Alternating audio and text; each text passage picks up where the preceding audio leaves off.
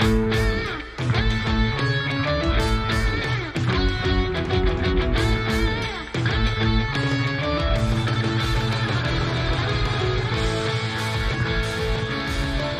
into Mock Trial Masterclass, your guide to controlling the courtroom. I'm Luke, and I want you to be a mock trial master. And in this episode of the Mock Trial Masterclass podcast, we're going to talk about how you can do just that. The Mock Trial Masterclass podcast comes out on the first Friday of every month, except for this month. It is coming out on the second Friday of the month because my guest that I have with me today got food poisoning last week, so we had to reschedule.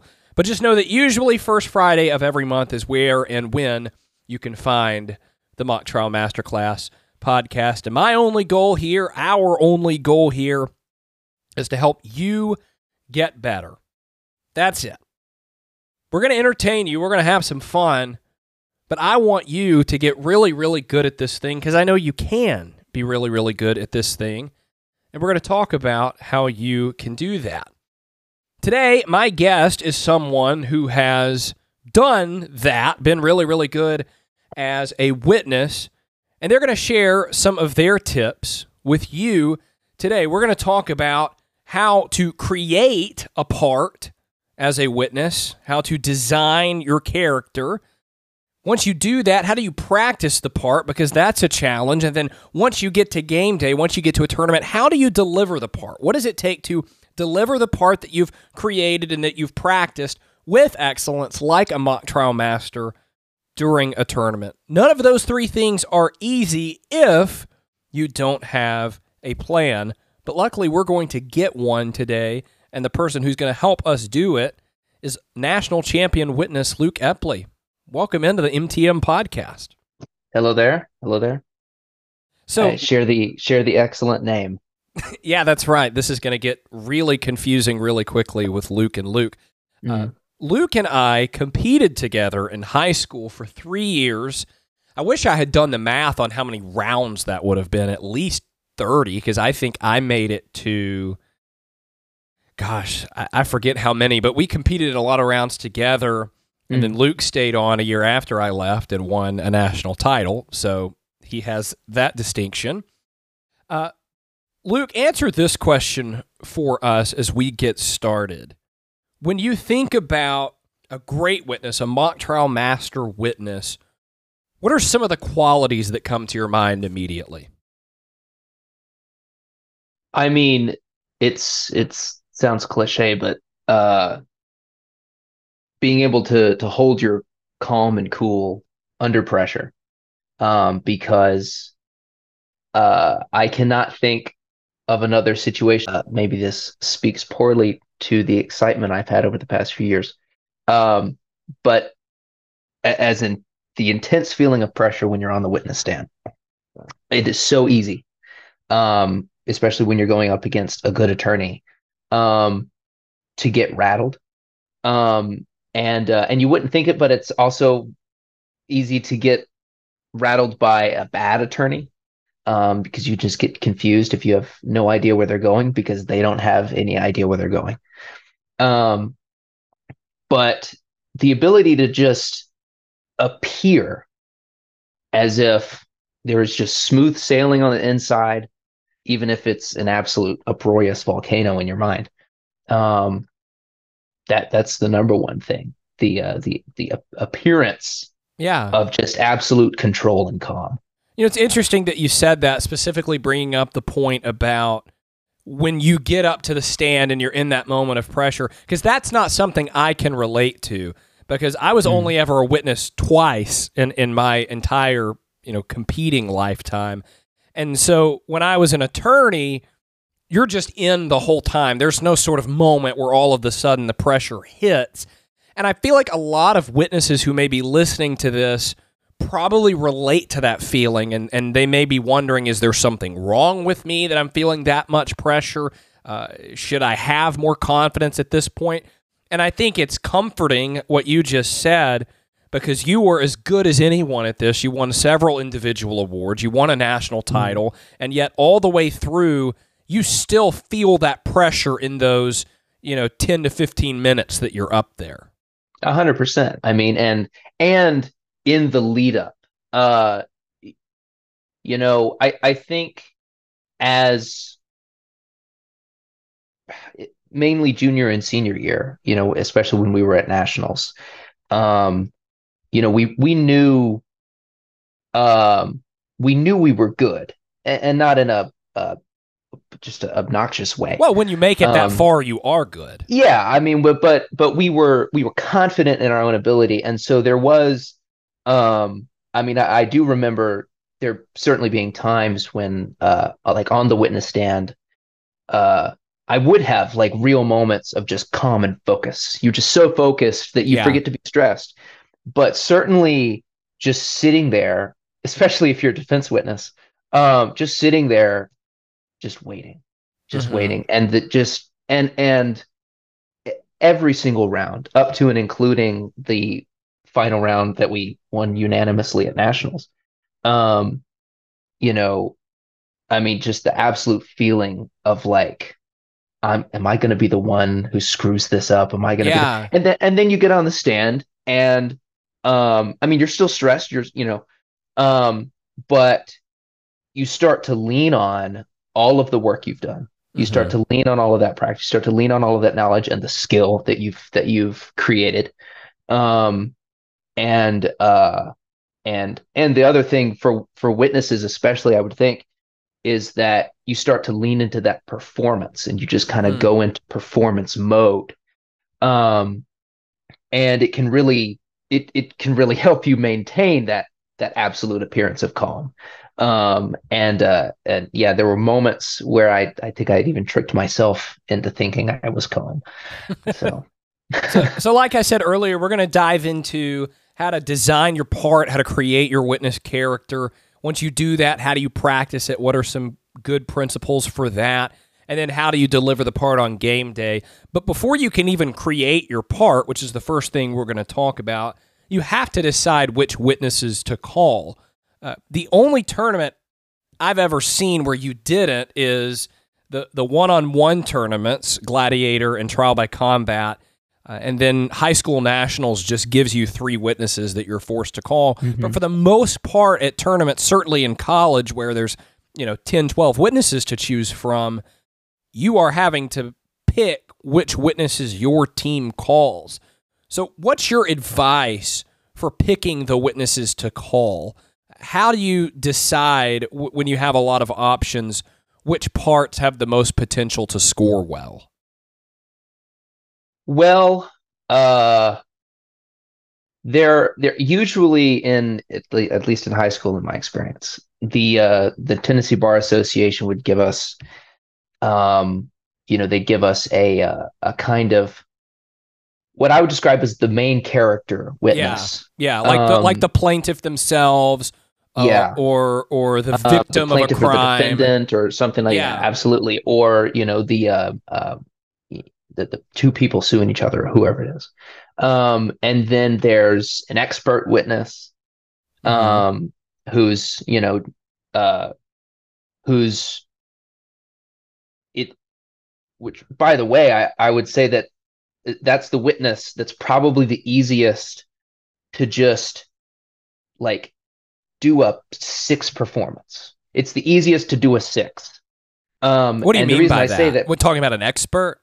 yeah, because like if you just get up there and you just read off your CV Mm-hmm. and you say, my expert opinion is such and such, and I reached that to a reasonable degree of scientific certainty and all of that. Yeah, Like if you just do that, and when they get up and when the crossing attorney gets up there and says, "Oh, I see in your CV you've mentioned that you've tortured kittens or some ridiculous fact yeah, that they put yeah. in these problems," you just say, "Well, yes," and you kind of hand wave it away. Um, and like it's so easy to it's very difficult to do something extremely annoying, or it's very difficult to just like go way off in the weeds and Yeah, get so, all so, kinds of so stuff what you're wrong. saying is with an expert part, as you're thinking about which witnesses to call, it's almost a good idea to call an expert because you can get a 6 just if you're breathing. Right. It's and it's also then on the witness really at that point, and the rapport with the attorney, to then turn that into a 10, a 9 Yeah. and a 10. Yeah. Because I mean it's the material that's sometimes hardest to transcend. Like, how do you make the chemicals inside of a coolant pipe compelling? Yeah. Yeah. Um, and then so the third type is the character witnesses, or the ridiculous witnesses. Mm-hmm. Um, and um, and they are meant to um I, I honestly think they're meant to do two things on the high school level, because unlike, say, the collegiate level, there are a lot of people just doing it for the heck of it in high school. A Well, lot of there are kids, plenty of people that do it for the heck of it in well, college yeah, I too. guess there's that. Um, but and so certainly if winning is not your prime goal, which is an emotion I never related to in mock trial, but you can just have a kid get up there and be a little wild, be a little crazy. Mm-hmm. But then those are also the roles that, if you get uh that you can really invest yourself in, and you know throw in an accent and do it well. Mm-hmm. Or because also these are usually the shortest witness statements, the least amount of material you have Mm-hmm. to go off of, and so you've got to do something with it. Those are the three different types. I did a little bit of each. Mm-hmm. um in the last couple of years, I feel like the main character, so to speak, was where I ended up being most of the time. Mm-hmm. um and um I will say that with the one of the difference with the kind of ridiculous witnesses, is that it's not always to your advantage to just appear calm, cool, and collected completely. Um, if, like, you can deviate as part of your character, but I still think that's a good starting point at, a scrimmage, or at a practice, or Yeah. even at the lowest level of the competition. To be like, okay, if I can nail just sitting here and being a normal person, well, then I Mm-hmm. can ham it up later, Yeah. so. And we'll talk more in a little bit about hamming it up, giving Mm. yourself a memorable character. But I tend to agree that that's a good formula to stick to, is call your main characters, because most of the time, and again, I see these teams get into these traps of, well, there's this bad fact that might come out through this character, and we don't want that to come out. And what you have to remember is, I tell my team this all the time, no one is actually going to jail after this.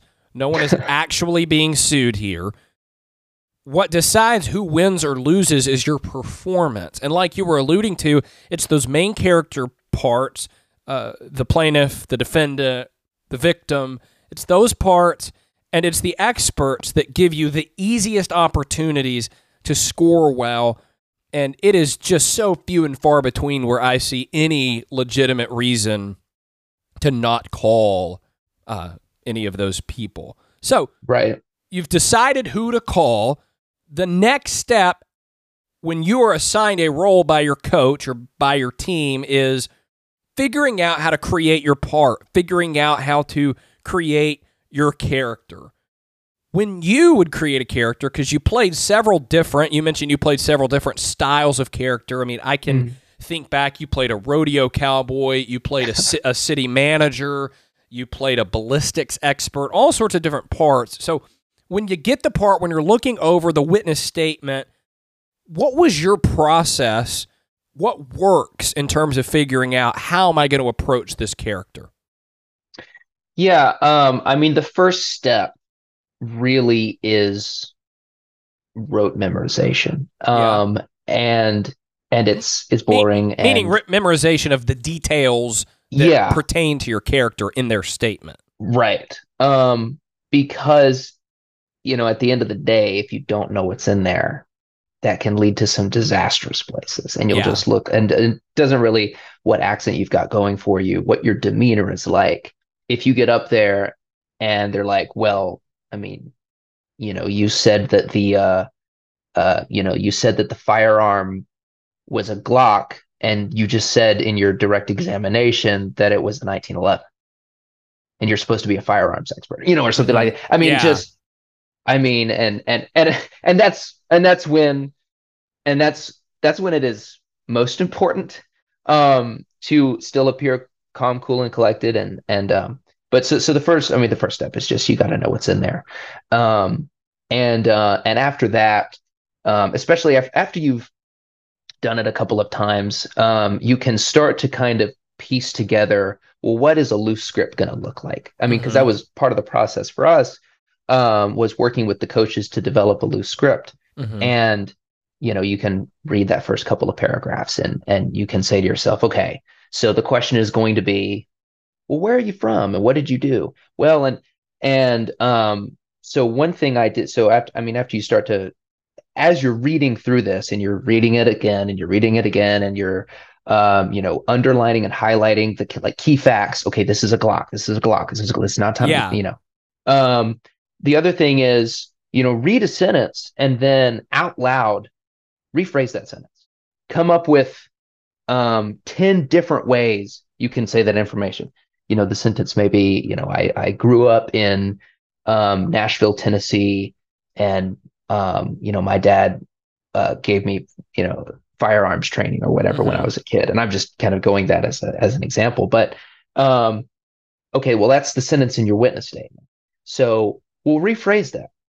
Well, I grew up in the Middle Tennessee area. Ever heard of Nashville? And what does that accomplish when you do that? So what that accomplishes is that when you are saying, the 27 words that you've said a million times on the stand as a direct examination, first of all, like in each round, you can, at that point, you're not going to be completely going off the cuff, but it can, if you've said it a million different, a bunch of different ways, then you're it makes you sound a lot more natural when you're saying it in the actual round, because one of the number one pitfalls, I think, of witnesses can get into on a direct is being completely robotic. Yeah. And so having in the tank 10 different ways to phrase this information will make you sound more natural on direct. But the other thing is that a lot of that information is probably going to come up on cross. Yeah. Because these crossing attorneys are constructing their cross examinations off of the same witness statement you are. You're doing your direct. And crosses are a little less scripted, but I mean, they're still somewhat, the general points are scripted or prepared. And so if you rattle off the same exact sentence on a cross examination a couple of different times that you said in your direct, and you're just a robot repeating that information, that doesn't look good. And so just as you're reading through, taking the information, rephrasing it, putting in your own words, really turns this block of text written by a lawyer on the last day that it was due into something that sounds like a human person. There are a few things you mentioned that I want to dig into. The first being what you were just talking about, which is authenticity, because I always teach, you can find this on the Mock Trial Masterclass YouTube channel, I teach that authenticity is such a huge deal for witnesses, in that you need to appear like that kind of person. If you're a doctor, you need to appear like a doctor. If you're a rodeo cowboy, you need to appear like a rodeo cowboy. And yes, that's what you wear, but it's also what you say. But authenticity has another component to it beyond appearing like the part you're playing, and it's also appearing like a person, right? Like you were talking about, not a robot, not an actor. And I just think that's so crucial. Yeah. And the other thing is, and one thing that kind of just popped into my head that kind of remembering people would do is that you would have a situation where a lot of witnesses would preface a sentence or whatever with, as a insert the thing, the role that they're playing. Yeah, like as a chemical engineer, as a chemical engineer, yeah. or and I'm STEM major, and so I spent a lot of time, too much time, talking to engineers.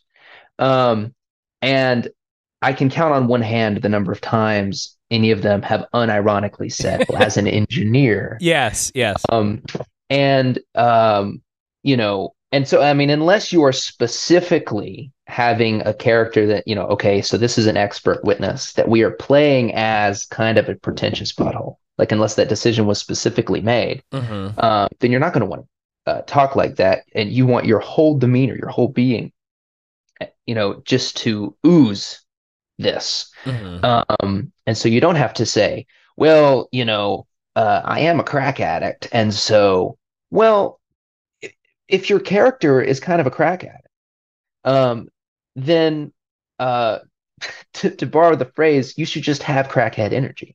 You shouldn't have to tell people Yeah. that, that Show don't tell. right. Show don't tell, exactly. You don't want to break the fourth wall Mm-hmm. too much, if at all. And kind of expose the fact that this is three scoring judges and a 16-year-old. Mm-hmm. Yeah.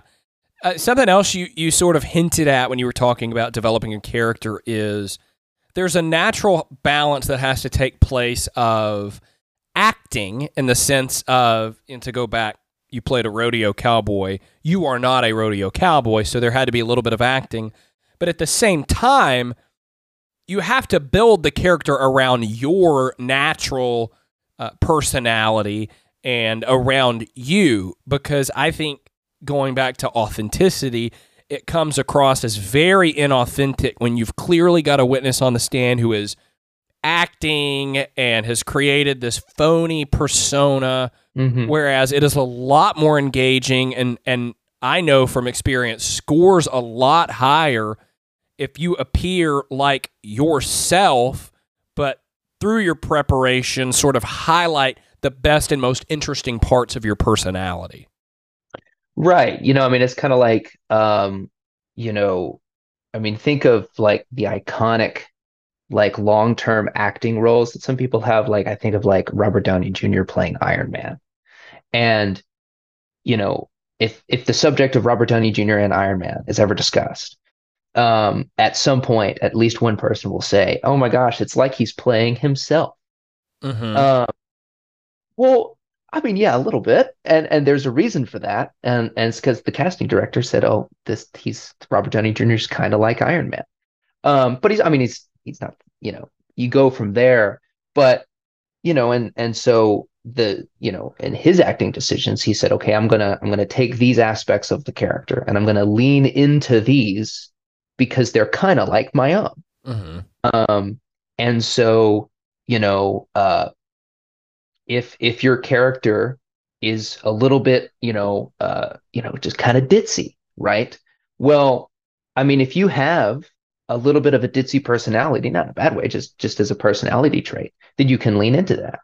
But like, if you're a very serious person, just in your general personality, well, then it would probably look pretty ridiculous if you tried to play ditzy. And it would look like you were trying to play ditzy, and it wouldn't come across as very well. And so, some of the roles, I played, I've been told, I can come across, have kind of, actually, ness, kind of this nerd, overconfident, knowing all of the factsness. And that's nice to lean into as an expert witness, where you are supposed to be the guy that knows all the facts. And I think that's a good point too, is that it doesn't really matter what part you're playing. Parts of your personality can come out. Right. You being a highly decisive communicator, someone who enjoys sharing knowledge and telling stories, you can fit that naturally into your character. And it's for the flip side. If someone is a less decisive communicator, if they're more of a stabilizing communicator who's not quite so quick to jump out there and be so sharp with what they have to say, that can also work to your advantage as a character. It's all about finding a way to make the role yours and not sort of pigeonhole yourself into a role. Yeah. So, something else you mentioned that I want to talk about is you use the phrase loose script, and this is another part of creating your part and developing it is figuring out how much you need to be on a script. The scripting issue goes back and forth. Last month I had Liz Grant, who's a 2-time All-American attorney, on here, and she said she loved being scripted word for word as much as possible because that's what made her comfortable. For me, it was sort of the opposite. I needed to have a plan and an outline, but I wanted to be able to respond and react in the moment. That's coming from 2 attorneys. As a witness, I'm curious how you felt about the scripting balance and how much was too much, or was there such a thing as too much for you? I think that certainly in the early phase of developing the problem, there's no such thing as too much scripting. But after that, like I kind of would treat the script as a parallel to the witness statement, right? And in the same way, in the same way, I'm gonna not quote directly from the witness statement. I'm gonna take those ideas and rephrase them in my own words a little bit. And now the script is already gonna be a little bit more in my own words. And there are definitely going to be questions on direct that I just list out verbatim because, oh man, this is the perfect way to word this response. And direct is, I mean, it's like that. It's going to be more scripted. But changing a word here or there, changing word order slightly, just actively on the stand, helped me be more natural. Yeah. And the other thing is that if I got in too much of a rhythm, of a kind of robotic rhythm, then I would feel that carrying over into cross. And I mean, I don't know, it may be different for different people, but and I mean, if you feel robotic on cross, I mean, I feel like that's almost worse, because at that point you're just a yes machine. You're either a yes machine to the crossing attorney's point, and so they're scoring big points, or you're kind of just rattling off the same long string of facts that is clearly meant just to distract from their question and burn their time. Which to a point is okay, but after a bit, just seems ridiculous and like you're being a butthole. So we've covered creating the part. Let's move into practicing the part. You've talked a lot about studying the witness statement, the importance of just diving into that, knowing all the facts. And so off of that, I want to ask about going beyond the witness statement.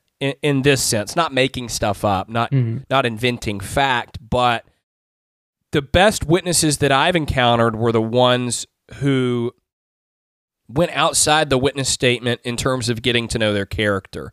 If they were playing a beautician, they didn't just read their witness statement. They got on the internet and read about beauticians, and they watched YouTube videos of beauticians from whatever town this character's from talking, and they just really, really dug in and got into the headspace of the character.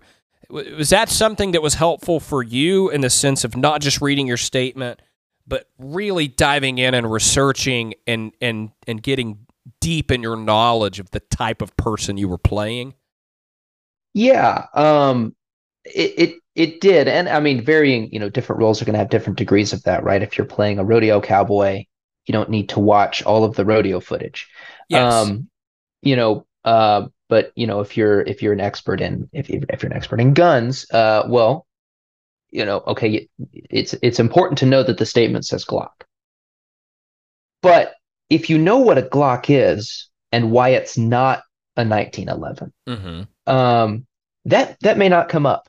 And if and there are going to be attorneys, there are going to be teams who, you'll make some passing comment about, I mean, come on, it's not like a night, well, the Glock has a specific trigger pull pressure that you have to do. And unlike the Glock you know, 1911, or the 1911. And I mean, if at that point, and situations like this would arise, where if the crossing attorney at that point walks back over to their counsel table, slowly picks up your witness statement and says, "Now it's very interesting. Nowhere in your witness statement do you mention a 1911, and you just mentioned it here on the stand."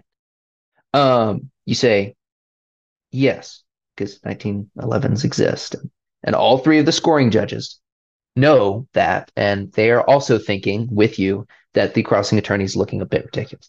And so for me diving in was about being able to have kind of slang or jargon or the little side fact or the little side comment that, like I'm a big Tolkien nerd, right? And so like if somebody gave me a script to talk about the Lord of the Rings, I would like go off and mention a little side fact. Well, because I'm passionate about this thing. Yeah. And so like, if you're sitting there and you're only listing off a very certain restricted set of like facts that are from a small statement, then it's not very difficult to go, this guy's kind of a fake fan.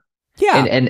And that's the energy you kind of give off if you don't go into it at all. And again, you don't have to be the number one gun expert in the world, but yeah. And I think that there are maybe two responses you could have as a criticism to that approach. The first being, well, when am I ever going to need this stuff that's not in the statement? I'm not going to get asked about this. You may not, but number one, you may. And number two, like you were talking about, having that deep knowledge lets you speak like the part. It aids in your authenticity, being able to throw in those little extra details throughout your examination. And on top of that, it allows you to sort of trap an attorney by getting them in a hole and they're saying, well, you can't explain this and you don't know about this. Like you were just hinting at, you can say, actually, I do know that. I just didn't put it in my witness statement because I didn't know if it was important. Yeah. I can explain it now if you want. And at that point, the attorney is sort of trapped. And if they're good at what they do, they won't let you offer that explanation. But so many times, the two of us have seen an attorney look at a witness and say, all right, well, explain it for us. And they give you the floor and they let you explain it. And it looks really bad, which is why, in addition to saying, know your part inside and out, go beyond the case, one thing I also teach is don't be afraid to offer to explain and put that attorney in a corner. As you were talking, what I was thinking of was there was a very specific instance. And this is the mock trial story podcast, so I'll try to be brief. But there was a very specific instance. We were going up against Georgia at nationals. This is at the national tournament. Yeah.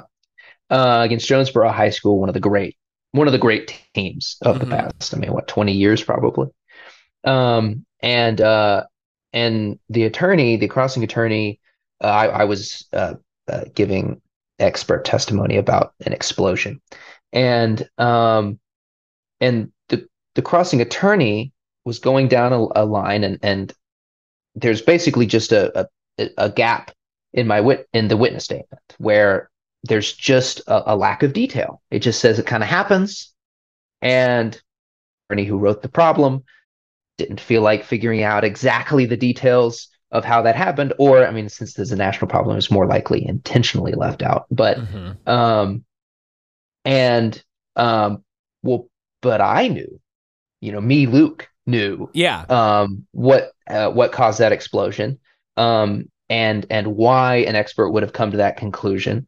And so, and I also knew, because I knew my witness statement backwards and forwards, I knew exactly where the limit of what I say in my statement was. And so she was, and you can't explain that. Well, I, had a kind of 10-second little platform to set up for myself, that didn't stray too far outside the witness statement. And then I said, and I can explain that in a lot greater detail if you would like me to. Right. And I could have if she had said, well, yeah, go ahead. Now, because she was a decent attorney, she wasn't going to let that happen. Um, but again, so even when the attorney is being good at their job and not letting me go way off into the weeds, um, being able to and having and kind of being able to know exactly where the bounds of my witness statement are and where my own personal research begins, and being able to set that up Yeah. looked really good for me. And so that's the other thing is there's a time and a place for a, you know, the expert witness destroys the crossing attorney with facts and logic. There is a time and a place for those moments. But often, you know, if you're focused on making yourself good, um, like you don't really need to worry about making the attorney look bad. Like if the attorney's giving a 7 performance, like, well, don't worry about trying to knock them down to a 5, right? Because it's all point differential. And so if you're giving a 9, you know, you giving a 9 and them staying at a 7 is exactly the same as if you kind of tried to knock them down a couple of pegs, but in doing so made yourself look like a total butthole, and and Yeah. caused one of the scoring judges to dislike you and knock you down a couple of points. Well, now you're still 2 points apart, and so you've not accomplished anything. Um, and so I mean that was a very specific example where the kind of knowing the witness statement and knowing what was beyond it kind of came into confluence for a really great moment. And another part of practicing and preparing once you've sort of settled on who this character is going to be is running through your parts with the attorney you work with. What are your tips for getting on the same page with your attorney beyond just you both working off of the same script? Um, I mean, running through the script is certainly helpful. So constructing a kind of outline is also very helpful, or constructing a kind of outline parallel to the script, or rewriting some of the script together, um, is very helpful. But the other thing too is that I mean, we we may have spent maybe not as much time, but we spent a fair bit of time with you and my other attorneys, crossing, practicing crosses and different cross techniques and Yeah. stuff, as anything. Um, and I mean that what that helps to do really is it helps build a good rapport. Mm-hmm. Because I mean if you and your attorney have a very stiff relationship, then that's going to come across. And so, I mean, practice, practice, practice, time. Um, and you're going to be at those mock trial practice meetings where you're there for 2 hours. And at the end of the 2 hours, you feel like you didn't get very much done. Oh man, we only ran over the witness statement a couple of times. Yeah, but we did go on this tangent about this paragraph in the witness statement. Um, And I mean, not only is that good for knowledge building, but I mean, that's good for developing just the relationship with your attorney that's going to come across. Um, and, uh, and that kind of process of just kind of geeking out about every little line in that witness statement or every paragraph or whatever. And so, I mean, that is a matter of just of raw time and Mm-hmm. effort. Um, that really shows. So you've created the part, you've practiced the part, game day arrives, it's time to perform the part. Take us through what a typical tournament day was like for you as a competitor. Were there any, not rituals that you had, but what did you sort of do to make it through the day unscathed and unbothered, especially if you were playing multiple characters and having to go back and forth? Um, I mean, definitely, like, I mean, this is obvious, but like, don't dehydrate yourself. Don't starve yourself. Um, and um, I mean, as far as playing multiple characters, one thing that we did that really helped was even if the characters were very similar, there would be a slight, even if it was minor, there would be a slight wardrobe adjustment. Um, So you're and saying like maybe if you're playing two characters that both wear a suit, one on the plaintiff mhm, and one on the defense, maybe change the tie between the yeah, rounds. wear a different tie. Maybe, if one of them, I think at one point I was playing an expert on one side and a city manager on the other. We were like, well, maybe the city manager doesn't wear a tie. Maybe he's got an open collar. Um, and uh, to be a bit more, relaxed and stuff. Whereas, the expert is going to be a little bit more, tied up. And you're saying that would Um, help you in your head delineate, yeah, okay, right now I'm the city manager. Right now I am right, the scientist. right. Um, and uh, um, and you don't. There's not a lot of time. A lot of times a lot of times there's time between these rounds, but there's not a lot of time between when you know who you're playing the next round and you know what side you're on and actually being in the round. And so, you might have 30 seconds to go into the bathroom stall and kind of psych yourself up if that's something that helps you. But you're definitely not I'm gonna go, sit quietly and meditate on my character for the next 5 minutes in preparation for this round. That's not gonna be it.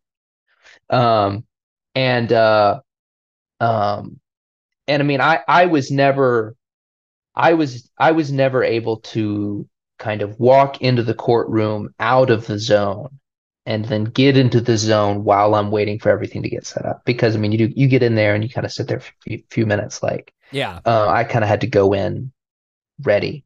Um, but um, one thing that I would do is and this was I started doing this when I had a character who had a thicker Southern accent than mine.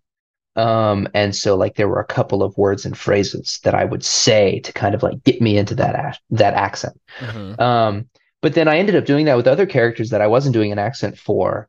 Maybe it's the first question. My name is so and so. Maybe it's a particular a particular chemical that you're listing off the complicated long name of as an expert or um and there are a couple of words and phrases that I could kind of repeat as a mantra, either kind of sub vocalizing or just in my head, um that really got me into the zone in the actual in those few minutes leading up to the round. So those are the two things I think of is that mantra, and then Yeah. having the slight wardrobe change uh, if you're doing multiple sides. One last question about delivering the part before we wrap up, and that is on cross examination, because I feel like that's where the good witnesses separate from the great witnesses. Hmm. Like direct is where we separate the witnesses that aren't any good, the ones that stink, from the ones that are good. Right. Which, if you're listening to this podcast right now, my guess is that you're going to fall into the good category because the ones who stink are just the ones that don't prepare at all. Hmm. Cross is where we separate the good from the great, the sevens from the tens. And Yep. so one question that I think is a difficult one to answer, at least for me, but you've done this, so I'm curious what you think. How do you find a balance, and what is the balance between fighting and pushing back and the point where you start to become aggressive and defensive?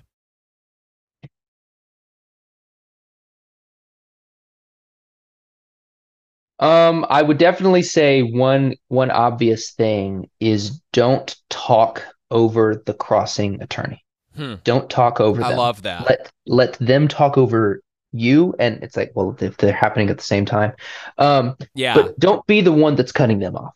Mhm. Because if they continue to cut you off when you're trying to give reasonable response, because it's always yes and or no but, Mhm. um and and a good crossing attorney is gonna give you a couple of sentences. But if there starts to be this thing where they're really like trying to hammer you to just yes or no, yes or no, yes or no. Please just use. I mean, and you'll have your attorneys and say, please just answer yes or no to that question. At some point we came up with the response to that being, I'm under oath, and it's not as simple as a yes or no. I'm under oath. It's not as simple as a yes or no. And So, but the other thing is like mentally try to be economical. Try to limit yourself to a sentence or two. Yeah. I mean, you don't want to filibuster. You don't want to just run time for the sake of running time. Right. Because, and again, like maybe you get away with that once or twice. And again, like the everybody knows what you're doing and you know what you're doing. And they're like, oh, he kind of ran a little time there. Okay. But if you do that on every question, you look like an idiot and you look like you're a one-trick pony. Like that's the thing you do. You run their time. And then when they start cutting you off, then the scoring judges are going, yeah, finally, good for you, crossing attorney. You're shutting them down. Whereas what you want them to be thinking is, why aren't you letting this guy talk? Yeah. And I always thought it was very effective. Not only going back and watching my own footage, but seeing others when you would have a witness on cross, kind of have a 1 or 2 sentence thought that was a full thought that came to an end. I mean, almost like it was a direct question, right? Where the attorney launched something at you and you a sentence or two to explain, and like you were done talking before they even thought to interrupt you. And so being that concise is a big thing. And that's how you stop yourself from filibustering. Because I mean, it is easy. It's so easy to just try to drone on or like you're really excited about that fact that you learned because you went in deep. Yeah. And you learned all the background information. Oh, and now's the time to use it. And it takes it's self-control to be able to stop yourself at one little tangent fact. And that's my thought. The other thing you don't want to do is I mean, I've seen it happen where a crossing attorney will just let a witness go a little bit, and then the witness will just kind of run out of steam and just kind of yeah. And and then they just kind of look stupid. And so that's the other thing you don't want to do. And so being clear, concise, and having those things that are going to be important things to say, kind of ready is gonna keep you from falling into the robotic yes and no's, and then they're scoring, and then the crossing attorney's scoring attempt. But it's also going to keep you from just going off way into the weeds, and then the scoring judges are actively rooting for the crossing attorney to shut you down. Yeah, those are good tips on the balance because it is very, very difficult. As we wrap up, I ask all of our guests 2 questions, and now it's your turn to answer those questions, Luke. I ask, what was your biggest triumph as a mock trial competitor, and what was your biggest failure as a mock trial competitor? Because the triumph is always fun to talk about, but I think it's comforting for a lot of the people listening to hear, man, this guy is a national champion, someone who dominated this activity, someone who competed and won at the highest level, and even they make these kinds of mistakes. So, biggest triumph, and that can be an individual moment, that can be some awards you won, and biggest failure. So the triumph was in our final round at nationals that we end up winning. The national championship round. The national championship round. We were playing against Nebraska. Great school. And we had actually scrimmaged them leading up to the tournament. That's right. And we ended up having scrimmaged them on the same sides that we ended up playing in the in the final which is a side note. It was interesting to see how we'd both improved. Um, and so it was such a personal triumph for me, especially in retrospect, knowing that we won, to be sitting there and I'm hearing, the new and improved version of a very similar cross-examination. Yeah, You know, yeah. You had heard the cross, but they, like we had, went back after the fact and made edits and made improvements. Right. And said, I'm going to make this point 10 times better. And so to just again, not trying to be, you don't want to be boastful, but being honest in your own abilities and saying, and, I kind of got down off that stand. And I knew, I was like, that attorney's cross was 3 times better than it was in that scrimmage. And my responses were 5 times better than they were in that scrimmage. And my attorney defended me 5 times better. And that was your last ever round. And that was my last ever round. And so to step away from that round, the round of rounds, and really have not only you knew you left it all on the field, right? I put it all there, and it won for us. The worst moment, I think I know where you're going with this one. Yes, the previous year's national tournament. I think it was the second or third round, and I just got straight up impeached. This was the year that y'all won the national title. This was the same year. Oh, this was the same year. Okay. Round 3 against a school from Michigan. Or excuse me, not Michigan, Massachusetts. Different M school. Yeah. And just the I mean, it was something basic. It wasn't a game-changing fact or anything like that. Like if this were real life, no juror would have moved one way or the other on this fact. But again, it was just something very basic that was, in the second paragraph of my witness statement, that I just breezed over and never, for whatever reason, that fact had just never really dinned into my head. Yeah. And I very confidently stated the wrong thing. And and in just pure classic impeachment fashion, the attorney said, to clarify, you said such and such. Yeah. I mean, at this point, I'm not gonna, no, just, I can see what's coming. Just handle it. Just experience it. And she pulls out the statement. But in your statement, you said this. Yes, I did. Okay, moving on. It was so bad. So bad. It was personally mortifying. And I still, it still makes me queasy. But you won. You won the round. But we did get the last laugh.